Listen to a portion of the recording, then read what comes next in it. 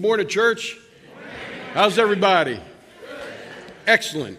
Great to be here with you. It's a blessing to be here among you. It's certainly an honor to be preaching from the pulpit this morning. And I'd like to start by wishing you all a happy Labor Day weekend. We're pretty full here, which is great. Usually Labor Day kind of marks the end of travel and vacation time for many. It's kind of the end of the summer season, but It just seems like we were celebrating Memorial Day, doesn't it? Summer goes so quick. It's unbelievable. It's hard to imagine. But I remember when you were a kid. I remember when I was a kid. I was just talking about this morning. I remember my pals and I getting off the bus the last day of school. It was always a half a day. And it was like, we'd get off in the neighborhood. It was like a scene out of Braveheart. It was like freedom, and you couldn't even fathom the beginning of the next school year. It was just so far away, and it was actually just only 2.5 months away. But those endless summers when you're a kid, but the old adage seems to hold true. The older you get, the faster time seems to go. So anyway, hope you're enjoying a wonderful Labor Day weekend thus far. And I know a lot of people are traveling. But, we just ended a wonderful series this summer in the church. The Summer of Love. We did 1 Corinthians, dug in. It was great preaching, great teaching. And this thing is kind of distracting. I'm going to get rid of it. Great preaching, great teaching. And you know what it is? When I get up here to preach, it's like, you may start with an idea, you may start with something, but you never know where it's going to go, right? And that's kind of how I preach. That's kind of how I do it. And I thank you for your prayers, Felix. We want to be yielded to the Spirit here this morning. We want to have open hearts. I prayed this morning. My wife prayed over me as well, over the preaching and teaching, that the Spirit would guide us. So let's have our hearts open and allow the Spirit to move in our midst. And God is here because we are certainly gathered in His name. So that's a powerful thing. So we just ended this series this summer called the Summer of Love. And Labor Day kind of, although it's the end of one season, it kind of begins a new season. And that's also in the church. And we want to hit the ground running this season. And we want to be prepared and ready for whatever God wants to do with us. And we want to have the right perspective about things. And what I'd like to jump into this morning and just begin with, because it's been on my mind, is because time just seems to go so fast up here. So we're just going to jump in. We're going to start with what's commonly referred to in Scripture as the Great Commission. We read about it in the Gospel of Mark, chapter 16. We also read it in the Gospel of Matthew, chapter 28. And what we have here is the resurrected Christ. He's 40 days out of the tomb. And during those 40 days, he continued to preach and teach and instruct people and encourage them about the kingdom of God. And now he's standing at the Mount of Olives, looking out at these fledgling disciples. And I can only imagine the heart that he must have had for them as he's looking at these folks. Certainly he would have been aware of the things that they were going to face. He knows he's getting ready to leave them in a physical sense, but surely he would have known what they were getting ready to face. The trials, the persecution, many of them would suffer horrible deaths. So I can only imagine the heart that Jesus had for these folks as he's looking out at them. And some of the final words that he offers to them. And we're going to use Matthew 28 here for this reference. Matthew was one of the guys that was standing there. And as he records it in his gospel, we'll start at like verse 18. And Jesus is recorded as saying, "Now, all power, all authority on earth and in heaven has been given to me. Now go and make disciples of all nations, baptizing them in the name of the Father and of the Son and of the Holy Spirit, and teaching them to obey everything I have commanded you. And surely I am with you always to the end of the age." What a powerful portion of Scripture there. He's leaving them in a physical sense, but he's letting them know, I'm still going to be with you to the end of the age in a spiritual sense. And maybe they didn't fully understand it, maybe they did. But what a powerful portion of Scripture here. And in my walk, I got saved about 18 years ago, and in my walk with the Lord as a man of God and involved with various ministries over the years, one of the common things you hear about from people, brothers and sisters in Christ, is when they read this portion of Scripture, they really they really have this feeling or a real pull or drive to want to get out there and evangelize, boldly evangelize the lost, and to proclaim Christ. And that's a wonderful drive. That's a wonderful thing to have. And but in reality, when we look at Scripture, we read in Ephesians chapter 4 that it's Christ who chooses the apostles, prophets, evangelists, pastors, and teachers, right? That's commonly referred to as the fivefold ministry, with evangelists being smack dab there in the middle. So I've heard some pastors over the years refer to it as the fourfold ministry. They'll put that pastor and teacher together at the end. I completely disagree with that. I'll tell you why, because certainly every pastor must be a teacher, but not every teacher is a pastor. It's a fivefold ministry. And there we see evangelism smack dab in the middle, the evangelist. And certainly we're not all called to the office of evangelism or the ministry of evangelism. But what we are called to do is to bear witness, to be witnesses, and to be an example. And when you look at that word evangelist, defined, it means bringer of the good news. Bringer of the good news. And then in this portion of Scripture that we read, where Jesus says, go and make disciples. He didn't say go and make converts. He said go and make disciples of all nations. And now, so we look at that definition of disciple, and that word in the Greek language that the New Testament is written in, the word is mathetes. And defined in the context that Jesus is using here, it means follower. And to further expound on that definition, it means one who participates in learning and instruction and then puts into practice what they have learned.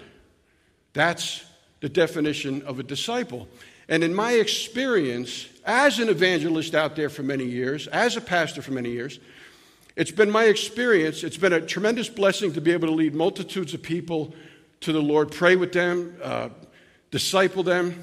But what you will find in many instances, in many, many cases, individually now, when you hear people's testimony, when you hear their story, you'll see where long before they ever prayed to receive Christ, long before they ever accepted Him as their Lord and Savior, there was something that impacted their life, someone who impacted their life, and they began to turn towards Christ long before they ever became saved.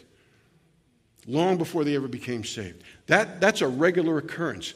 So I say to you, although you might not be an evangelist, there may be some in this room here, which is fantastic. I think there may be. But we are to bear witness, to be bold witnesses, to set an example.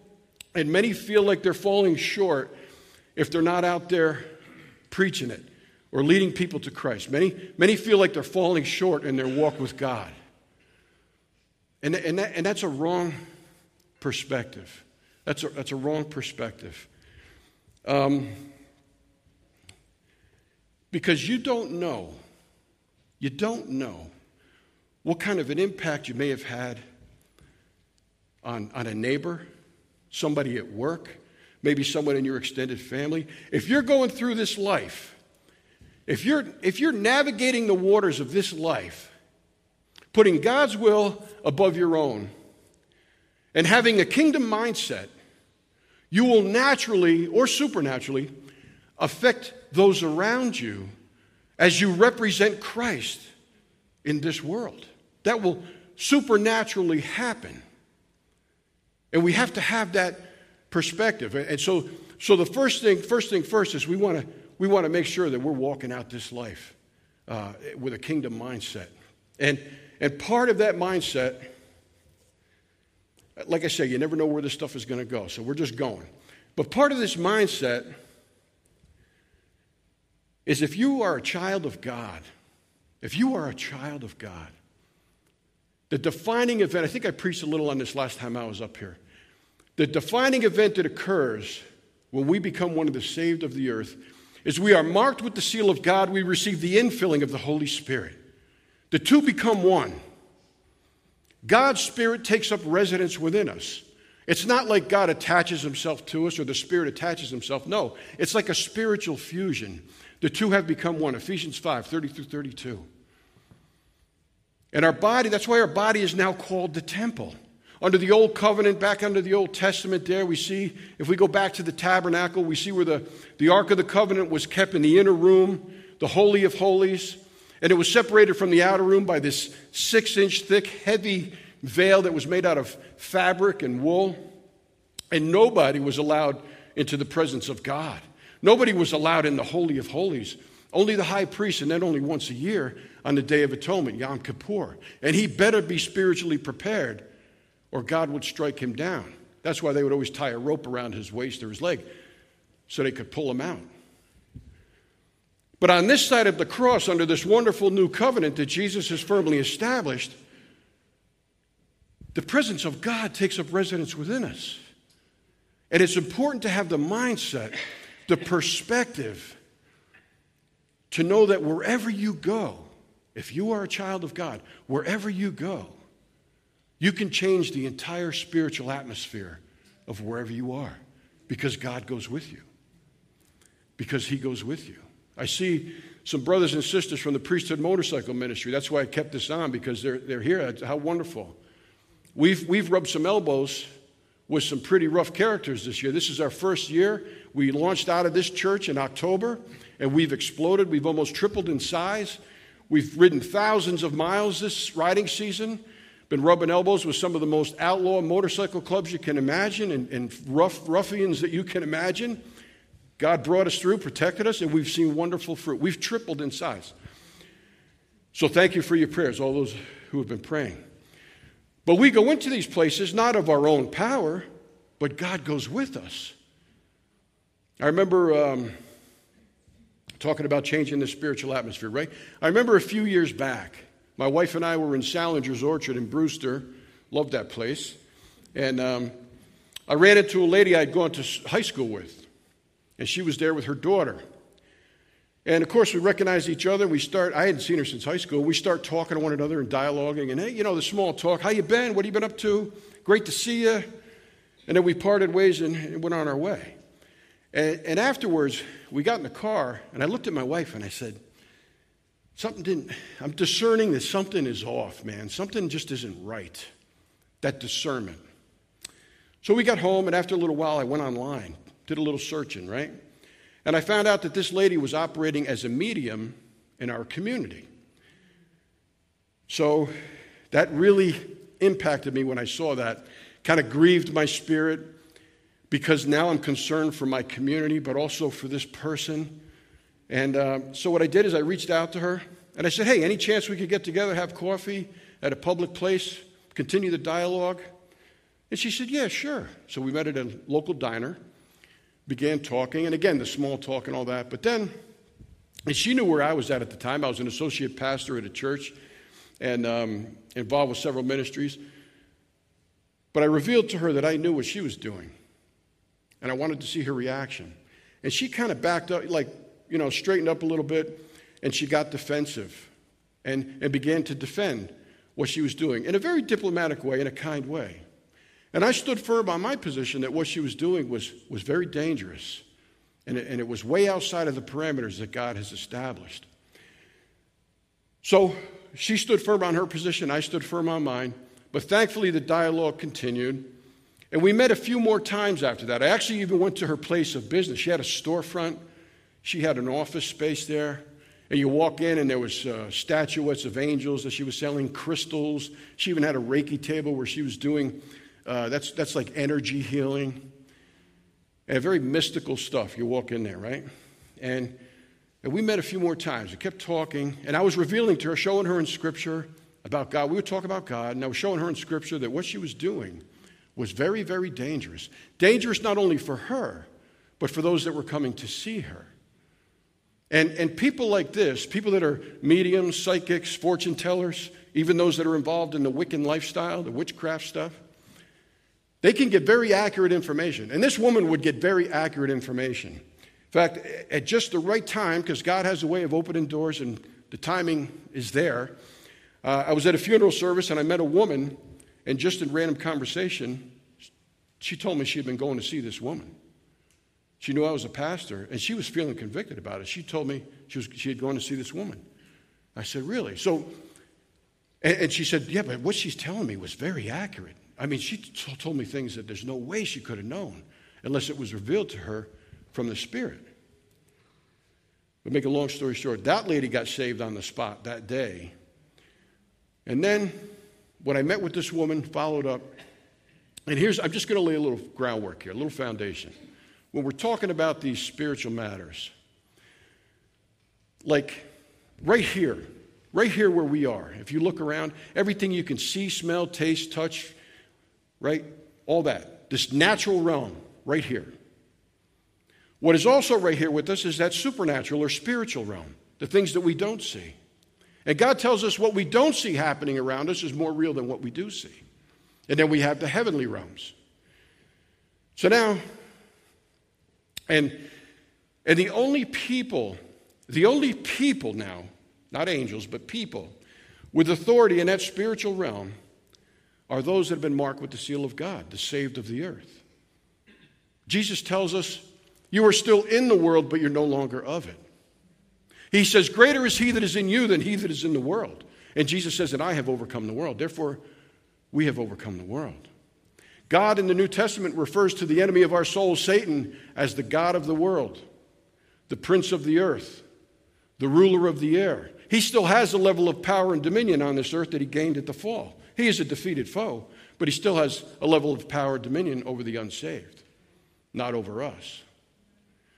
So the only people with authority to operate in that spiritual realm are those that have been marked with the seal of God. Anybody else doing so, they can do that. I always tell people, if you're searching for a spiritual encounter, Satan is more than happy to accommodate you. You will have a spiritual encounter. So but it's very dangerous. It's very dangerous for those that are doing that and those that are coming to see them or involved with it. You can open doors that are very difficult to close. So anyway, as we continued the dialogue, there was a tremendous breakthrough about the third time we met. And I would only meet her for a short time and I'd leave.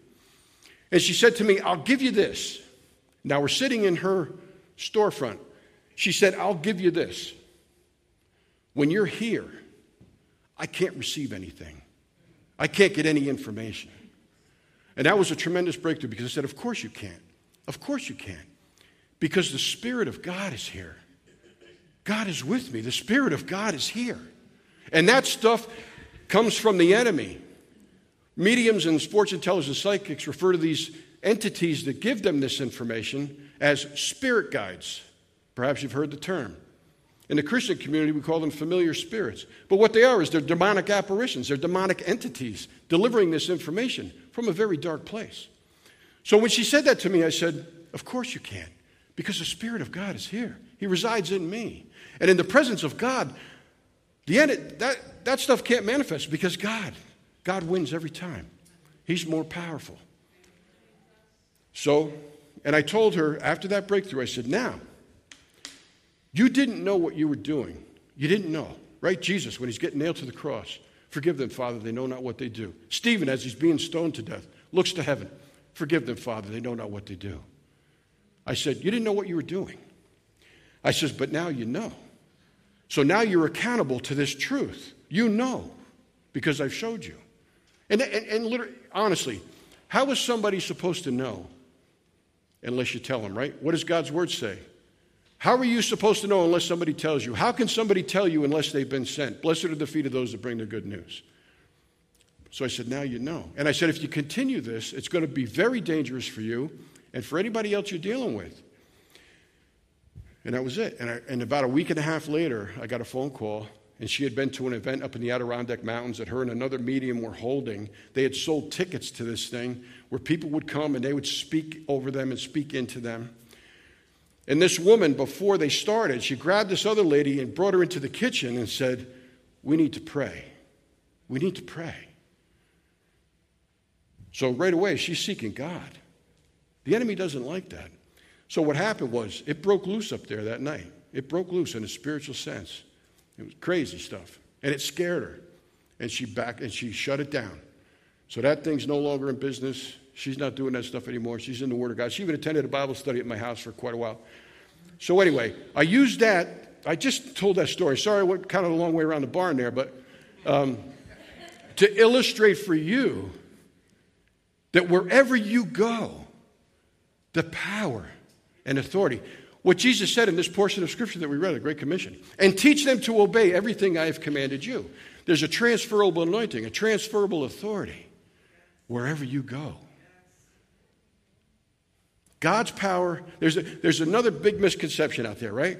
That there's in society, there's this yin and yang, these two equal and opposing forces. No. God's power, God's authority is much greater than Satan's. God wins every time. Satan is a defeated foe. He's a created being. God's power, God's authority wins every time. You can change the atmosphere wherever you go. That's the mindset you have to have. I was talking about God's authority. It brings to mind another kind of story. I was very involved with jail and prison ministry pre-COVID, and a very fruitful time. I was in about a little over 4 years, every week preaching in there, counseling inmates during the week, one-on-one. And I came into contact through correspondence in the mail. David Berkowitz, also known as the son of Sam, he wanted to get together. He wanted to talk. So I made arrangements to go up to, he was at Sullivan County Correction, which is a maximum security prison up in Sullivan County. So I made arrangements. I went up to see him, and we sat down, and we talked for hours. And so the first time I sat down with him, he was being very open, and so was I. He said, I'm so grateful when you walked in the door that you weren't wearing a suit and a tie, that you were just a regular guy that I could talk to. And so we began the dialogue. And he told me his full story. And here's a guy that was actively worshiping Satan. He had signed a pact with the devil. He was studying the Satanic Bible. Yes, there is such a thing. And he was involved with an occult group called The Process that were doing some really, really bad stuff. And he was one of the leaders. He was a bad dude. And when he got arrested in 1977, and he rotated into the, he didn't fight the charges. He pled guilty to all 6 murders. He goes to prison, and he was in there about 10 years up north. And he's out in the prison yard. And even the guards up there, like they said, this guy, when he came in, like everything you were scared of as a kid, everything evil you were afraid of was coming out of this guy. His nickname in the prison was David Berkowitz. And he was diagnosed with schizophrenia. Bipolar wasn't a thing back then, but all kinds of different emotional things, psychological things. And he tells me he's out, and David is what they call a trophy in prison. He's what they call a trophy, meaning if you can kill him, you gain a lot of street cred and a lot of credibility inside the penitentiary system, and you get your name in the paper and all that. So he's what they call a trophy. And the first thing you notice about David is his throat's been cut from ear to ear, a big scar, because they did try to take him out a few times. So he's out in the prison yard one day, about 10 years after he was incarcerated. And he's a loner. Nobody ever had anything to do with him. And a young fellow walks up behind him and says, excuse me, are you David Berkowitz? And he turns around ready to fight, because that was his life. That's life inside for a guy like that. And the kid says, no, listen, man, God just wants me to tell you that he loves you. And David says, do you know who I am? He says, do you know what I've done? He says, trust me when I tell you, I'm the furthest thing from God you can imagine. Don't bring that stuff around me. God doesn't want to have anything to do with me. Trust me. And he walked away. But he told me, he said, something happened. I don't know what it was, but something happened inside. And he began to think. And what that did is it opened the door for these two fellas to dialogue a little bit in the prison yard over the course of the next 2 weeks. And this young fellow ultimately gave David a Gideon's Pocket Bible. And David took it. And I don't know if it was that night or maybe a night or two later, but he was in his cell, just before lights out, which is 10 o'clock at night. And he says, I'm sitting on my rack, and I opened up that Bible. And it opened to Psalm 34. And he read verse 6, where it says, and a man cried out to the Lord, and the Lord saved him. And he felt such conviction. He felt something happen. And he says, I was shaking. He said, I dropped down on my knees in my cell, and I cried out to God to please forgive me for what I had done. And he says, at that moment, he said he felt this tremendous burden, this weight lifted off of him. This oppression even was lifted. And he said he wept. And he said that's the first good night's sleep he could ever remember getting. He was a tormented guy, even in his childhood. We don't have time to go into the stories of all this. But all it took. Now, here's a guy that terrorized an entire city for a whole season, known throughout the country, throughout the world even. Did murders, did horrible stuff, even more than that. But all it took to defeat all the influence and power that the enemy had over that guy is he said, Lord, please forgive me. And it was done, finished. That's the power of God. And if there's anybody you think's beyond the outstretched hand of God, it would be that guy. But now they call him inside. They don't call him the Son of Sam. They call him the Son of Hope. And he remains in general population. He's not in protective custody. He remains in general population and works in the mental health ward, psych ward, so he can help these young men that are coming in at great danger to himself. And so he can share the gospel or just set an example for these men. That's the power of God.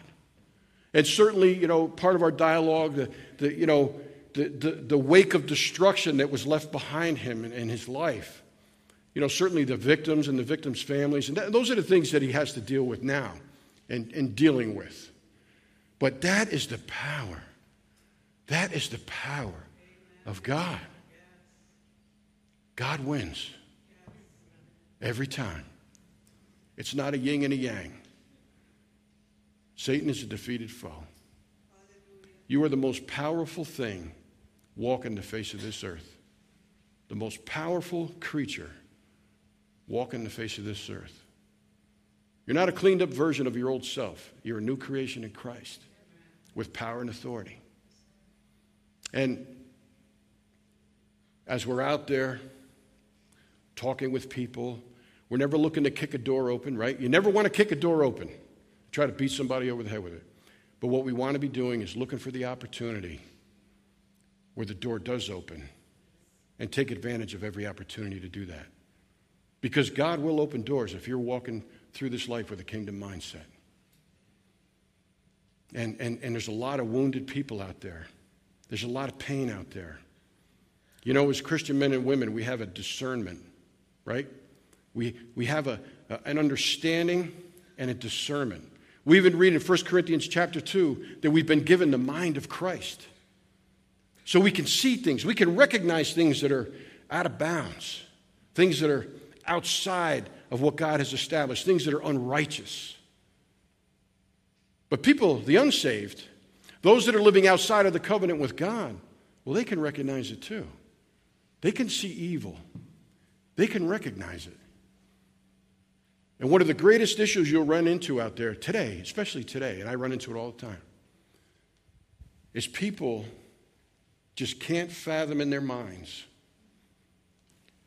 with all this pain, with all this torment in the world, this God that you preach, this God that you talk about, the creator of all things, who's all-powerful, sovereign, and he's a loving God? Really? Why does he allow that little kid to have cancer and suffer like that and die? Why does he allow this tremendous issue and evil of human trafficking? I don't know if you've seen the movie Sound of Freedom. I have not yet. I do plan on it. I know it's going to be difficult to watch, but this is a huge problem. Young kids being trafficked into sexual slavery. And the United States is the biggest offender. Why does God allow? Are you kidding me? God is all loving. He's powerful. He could stop it, but he doesn't. You see what's happening to those kids? Why did he allow that wildfire to whip through Maui like that and kill all those people? They don't even know where most of them are. Where are the children, right? Yeah, where are the children? Nobody knows. What's going on? So when people see stuff in the world, they can recognize that it's dark, man. There's evil out there. There's evil out there. And when you're standing in an intensive care unit with someone who's failing and they're fading fast and their families are there, little kid even, I've been there with these families. These people don't want to hear, well, God loves you. God loves you. They don't want to hear that. They want to know why. Why is this happening? I had a great friend. He got saved about 3 years ago, came to the Lord. Pretty angry guy, pretty rough,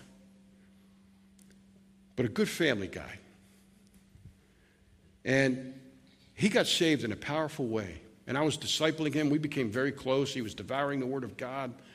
He was coming to church, and all the stuff I was putting out during the pandemic, he was devouring it. The preaching we were doing, he was devouring all that, and just on fire for God. And it's such a radical transformation in this man's life. His whole demeanor was completely changed. And I got a phone call about a year and a half ago, January 2022, from his son-in-law, very early in the morning, and this guy passed away suddenly in his sleep, 56 years old. Lived right down the road from here. And of course, you're devastated. Oh, my gosh, this is how awful. And I quick got dressed, went over to the house, and his wife was there. One of his older daughters was there.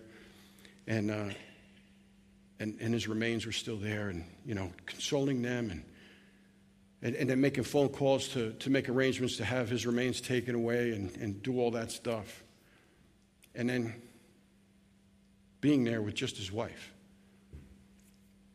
After all that was over, now we're standing there in the living room, just her and I. I can't remember if her older daughter was there or not. I don't think so. And this woman had watched, she would come to church with him almost every week, watch the transformation in him. And she says to me, and she had been there when I baptized him a few months prior to that, along with several of their family members. And through sobs and tears, as I closed the door, and now we're standing there in the living room, through sobs and through tears, she says to me, "Where is God now, Jay? Where is he now?" And man, I wasn't offended by that at all. Nothing like that. But I understood. I felt the grief. I felt the hurt. And she acted like she immediately wanted to take that back. I said, no, I get it. I understand. And then going back, like the funeral was a few days later. So I walk into the funeral home to do the service, and the place is packed out. Even overflow, packed. All the family, extended family, and all the people that this guy knew in the communities and worked with and stuff, they saw the change in him. And why they were there, not only to pay their respects, but they were like, yeah, we saw the change in this guy. And he freely shared with them why the change had happened in him. He freely proclaimed Christ. So they were there to know also, if he was a man of God, and he was following the Lord, why did that happen? That doesn't make any sense. So what do you preach? And what do you preach? Well, as we are walking this life out, we're in the mortal body, but we're spiritual beings. We're walking this life out in relationship with God. We study the Word, right? We begin to learn His very nature, the nature of God. And He does not want you to be confused about who He is in you and who you are in Him. Our life is now found in Christ, where He sits at the right hand of the Father to intercede for us. He doesn't want you to be confused about who you are to Him and who He is to you. And so when people say this, like this mindset out there, like, how could God allow these things to happen? Because people can go to a very dark place. They can go to a very, very dark place, and their hearts become hardened. And it can become very difficult for them to acknowledge that there is God. But the truth of the matter is, God doesn't do evil. God's not in the evil business. God doesn't do dark. He is all-powerful, and He is a loving God. And God is good all the time. When we look at His Word, we see in Genesis chapter 1, verse 31, everything God made was good. Chapter 2, verse 1, and it was complete. Everything God made was good, and it was a complete work. It was a finished work, and God set it in motion. And since then, it's been going out. And He honors His design. He honors His design. And I've heard people say, well, there can't be any good without evil. And that's a backward statement. That's an upside-down statement, because the truth of the matter is, where does evil come from? Evil is a perversion of good. There was only good, and it was a complete work. Satan was not created evil. He became that through choices he made, things that he did, and he was cast out, he and a third of the angels. He became that. He wasn't created evil. He was created as the most beautiful angel with a position of authority in the kingdom of God, an archangel even. The tree of the knowledge of good and evil wasn't forbidden because it was evil. It was evil because it was forbidden by God. Big difference. Tremendous difference. I'll say that again. The tree of the knowledge of good and evil was not forbidden because it was evil. It was evil because it was forbidden by God. God didn't create evil. God doesn't do evil. Mankind, created in the image of God in the fallen condition, is a perversion of the original design and intent. The earth, created in the image of heaven in the fallen state, is a perversion of the original design and intent. Everything God created was good. He is a loving God. The truth of the matter is, God says His ways are not our ways. His thoughts are not our thoughts. He is no respecter of persons. I'm not trying to crawl into the mind of God here or say what He does, because that's way beyond me. There's so much I don't understand. But I stand firm on the things I do understand to carry me through the things that I don't. God is good, and He is a loving God. He honors His design. And the truth of the matter is, since the fall, and yes, Satan still has that level of power and dominion, bad things happen to good people all the time. Our bodies are now subject to sickness, disease, to corruption, all that stuff. And God certainly can intercede, and He does. And we see that regularly. We see that all the time. Through prayer and petition, we come to Him and we present our request to Him. He hears our prayers. We see the miracles. We see the breakthroughs. God can intercede. But God doesn't do evil. God doesn't do dark. I got to wrap it up. Because you just go all day on this stuff. But can I share one more thing with you? Take a couple of minutes. When I was a kid, on the school bus, as a young guy, it's grade school, there was this kid that used to ride the bus also. He lived down the road near the railroad tracks from me. Lived in a ramshackle house. Him and his brother, his mom. I don't ever remember seeing his dad. Clothes were nasty, beat up. And he had some issues. I think his dad was an alcoholic, maybe abusive. And this kid, it wasn't a good life, you could tell. And talking with him, we would sit together sometimes and talk. And we were both involved in religious instruction class at the local Catholic church. CCD, maybe some of you are familiar with it. Did you go to that as a kid, maybe? All right. So we pull up at another bus stop, and across the road, here's this beautiful home, manicured grounds, nice cars in the driveway. Kids coming out, running out the door. He's running late to get the bus, and the mom's like, "I love you," gives him a kiss. I'll see you later. The dad's throwing the briefcase in the car with the three-piece suit on. "Love you, son. I'll see you later. Have a great day." And this kid's sitting on the bus next to me. Because what we had learned, the perspective that we had, was that God kind of orchestrates our lives. He kind of moves the chess pieces of where we go and what we do. Yeah, he knew us in the womb. He knows the hairs on our head, right? All that. Yeah. Wrong perspective. He doesn't move the chess pieces like that. Like this kid was thinking, what did I do wrong? Why does God love that kid better than me? What have I done wrong that I'm where I'm at in the situation that I'm in? And the truth of the matter is, God honors his design. When two people come together, a man and a woman come together in the most intimate of ways, they know the result of that encounter can be a pregnancy. It's not that God orchestrated that or ordained that to happen, but he honors his design. People make choices. People make choices, and there's consequences for our actions. And when you hear in the Christian community often, like, oh, I feel like I'm under such attack. No. And I say, okay, we want to pay attention to that. If that's what you think is going on, let's pay attention to that. Let's talk about that. Because what you'll find 99.9% of the time is most of the time it's just life. It's just life. And you can kind of dial it back and backtrack a little bit and see where maybe there was a crossroad or people made decisions or went down a certain path that led to where they're at now. And you might even see where God put roadblocks up or stop signs and they chose to blow through them. Been there myself. I've done it. I'm preaching to myself. But we don't ever want to glorify the enemy by saying, oh, I'm under attack. No, that's glorifying the enemy. And it does happen, but here's the key with an attack from the enemy. An attack is meant so you know it's an attack. There won't be any doubt in your mind.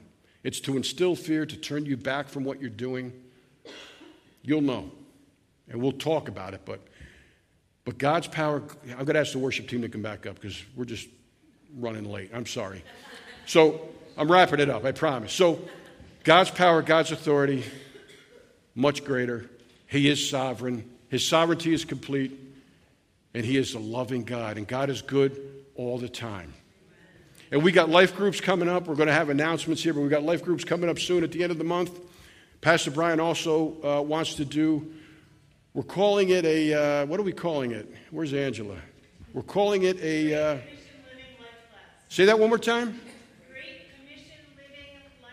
Great Commission Living Life class. So we're going to do that. And what we're going to do with that class, everybody's welcome, and we're going to do it at probably 9 o'clock on Sunday mornings before service. This way everybody has the opportunity to attend if they like. And we're going to try to talk about how we can be great witnesses, how we can walk out this life, put some tools in the toolbox. And I think it's a great time of the year to do that. So with that said, I love you all. Thank you for your time. God bless. And